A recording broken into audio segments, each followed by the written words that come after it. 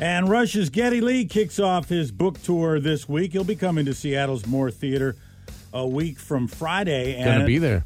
You're going? Yep. Well, I wonder if somebody will ask him about this because I'm sure they will. It's getting some attention. You can. There's a thing on his Instagram and stuff where you can submit a question right now for the tour. And tell them what city you're going to be in and what's your question. The interview he did with the Washington Post the other day is raising some eyebrows about a possible Rush, comeback of some sorts.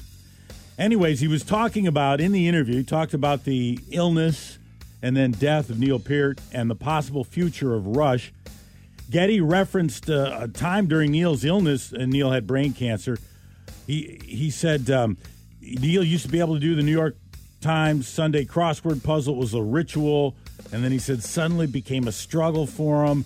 And then he began making mistakes with his words. From the Post story, he said one day when Neil offered to pour Geddy a drink instead of offering him ice, Neil asked if Geddy wanted bacon. He also wrote Geddy a note addressing him as Baby. Geddy had a lot of nicknames with the band, but Baby wasn't one of them. No. And Geddy said that left him deeply rattled.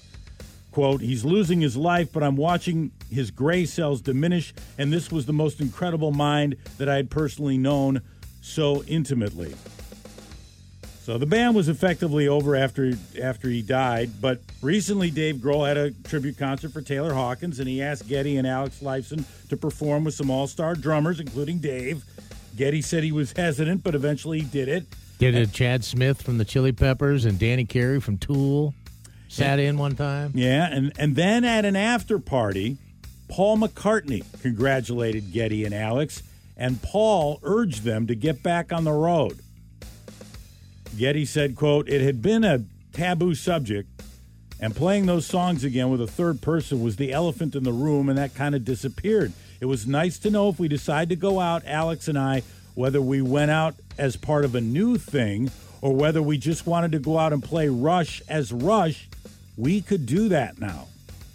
October of last year, Geddy and Alex went into Geddy's home studio, jammed for the first time in years. When Geddy was asked if he would nudge Alex to get back on stage with him, Alex recently had stomach surgery. He's recovering from that. Geddy said, quote, he needs to feel good and feel healthy and strong, and then maybe we have a discussion.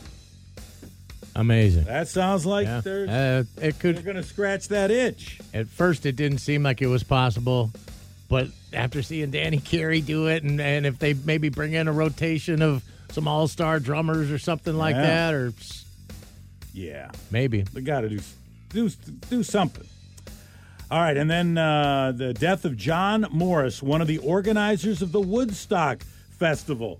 He was 84 years old. He is most noted. A lot of his stuff was behind the scenes, but he's the guy who said on stage that this was going to be a free concert for everybody. It's a free concert from now on. Yeah, he was the one who made that announcement. He was also one of the top rock promoters, concert promoters, in San Francisco. So he was in with Bill Graham at Jefferson Airplane, The Doors, The Dead. And he said, as far as Woodstock, he said, we started booking acts in April for Woodstock in '69. Joe Cocker and Santana were both paid $2,500. Hendrix was a special case. We paid him $32,000 for 2 performances. The Who got $11,000 because that's all we had left in the budget. And we plied Pete Townsend with wine to get him to agree. And Morris was one of the guys who had to make stage announcements during the Woods. There were a couple of them that had to do the stage announcements. But here's Morris John Morris talking about that. People would bring notes up to the stage. Some of it was obviously not so cleverly disguised. Alice has the dope and she'll meet you over the stand. Peter Hutchinson and Wayne Decker to meet Elaine and Myra in front of the information desk with insect bite medicine. Insect bite medicine. Now, people have been saying that some of the acid is poisoned. It's not poisoned. It's just bad acid. It's manufactured poorly. And if you feel like experimenting, only take half a tab, okay? Thank you. Only to eat half of it. Now See how you feel. That wasn't John. That was Chip Monk. Chip Monk, Monck. Chip was also Chip was a legendary lighting guy. Chip did the lighting and stage design for a number of Rolling Stones tours, Woodstock, and then the 1984 Olympics in Los Angeles, and the Doors, and he did all this other stuff. But he also got roped into having to do those stage announcements. It was funny because you were going through a couple of the things and editing some stuff up earlier. And one of the organizers of the whole thing said, yeah, we hired these 2 DJs to come out and do it. And they're like, hey, stacks of wax. And they're like, this guy's not going to work. No, they were like top 40 DJs. We can't have this. And that was not right for the vibe for that. Hey, all you hipsters or whatever. It's you got to go. You got to do stuff like this. There is a bit of acid sickness going around. There's somebody out there. There's something. You don't need that. Let's not pass anything to anybody else tonight. Let's just hang together. Anything that could be dangerous, let's just forget about it. Let's just make the festival, not the other stuff.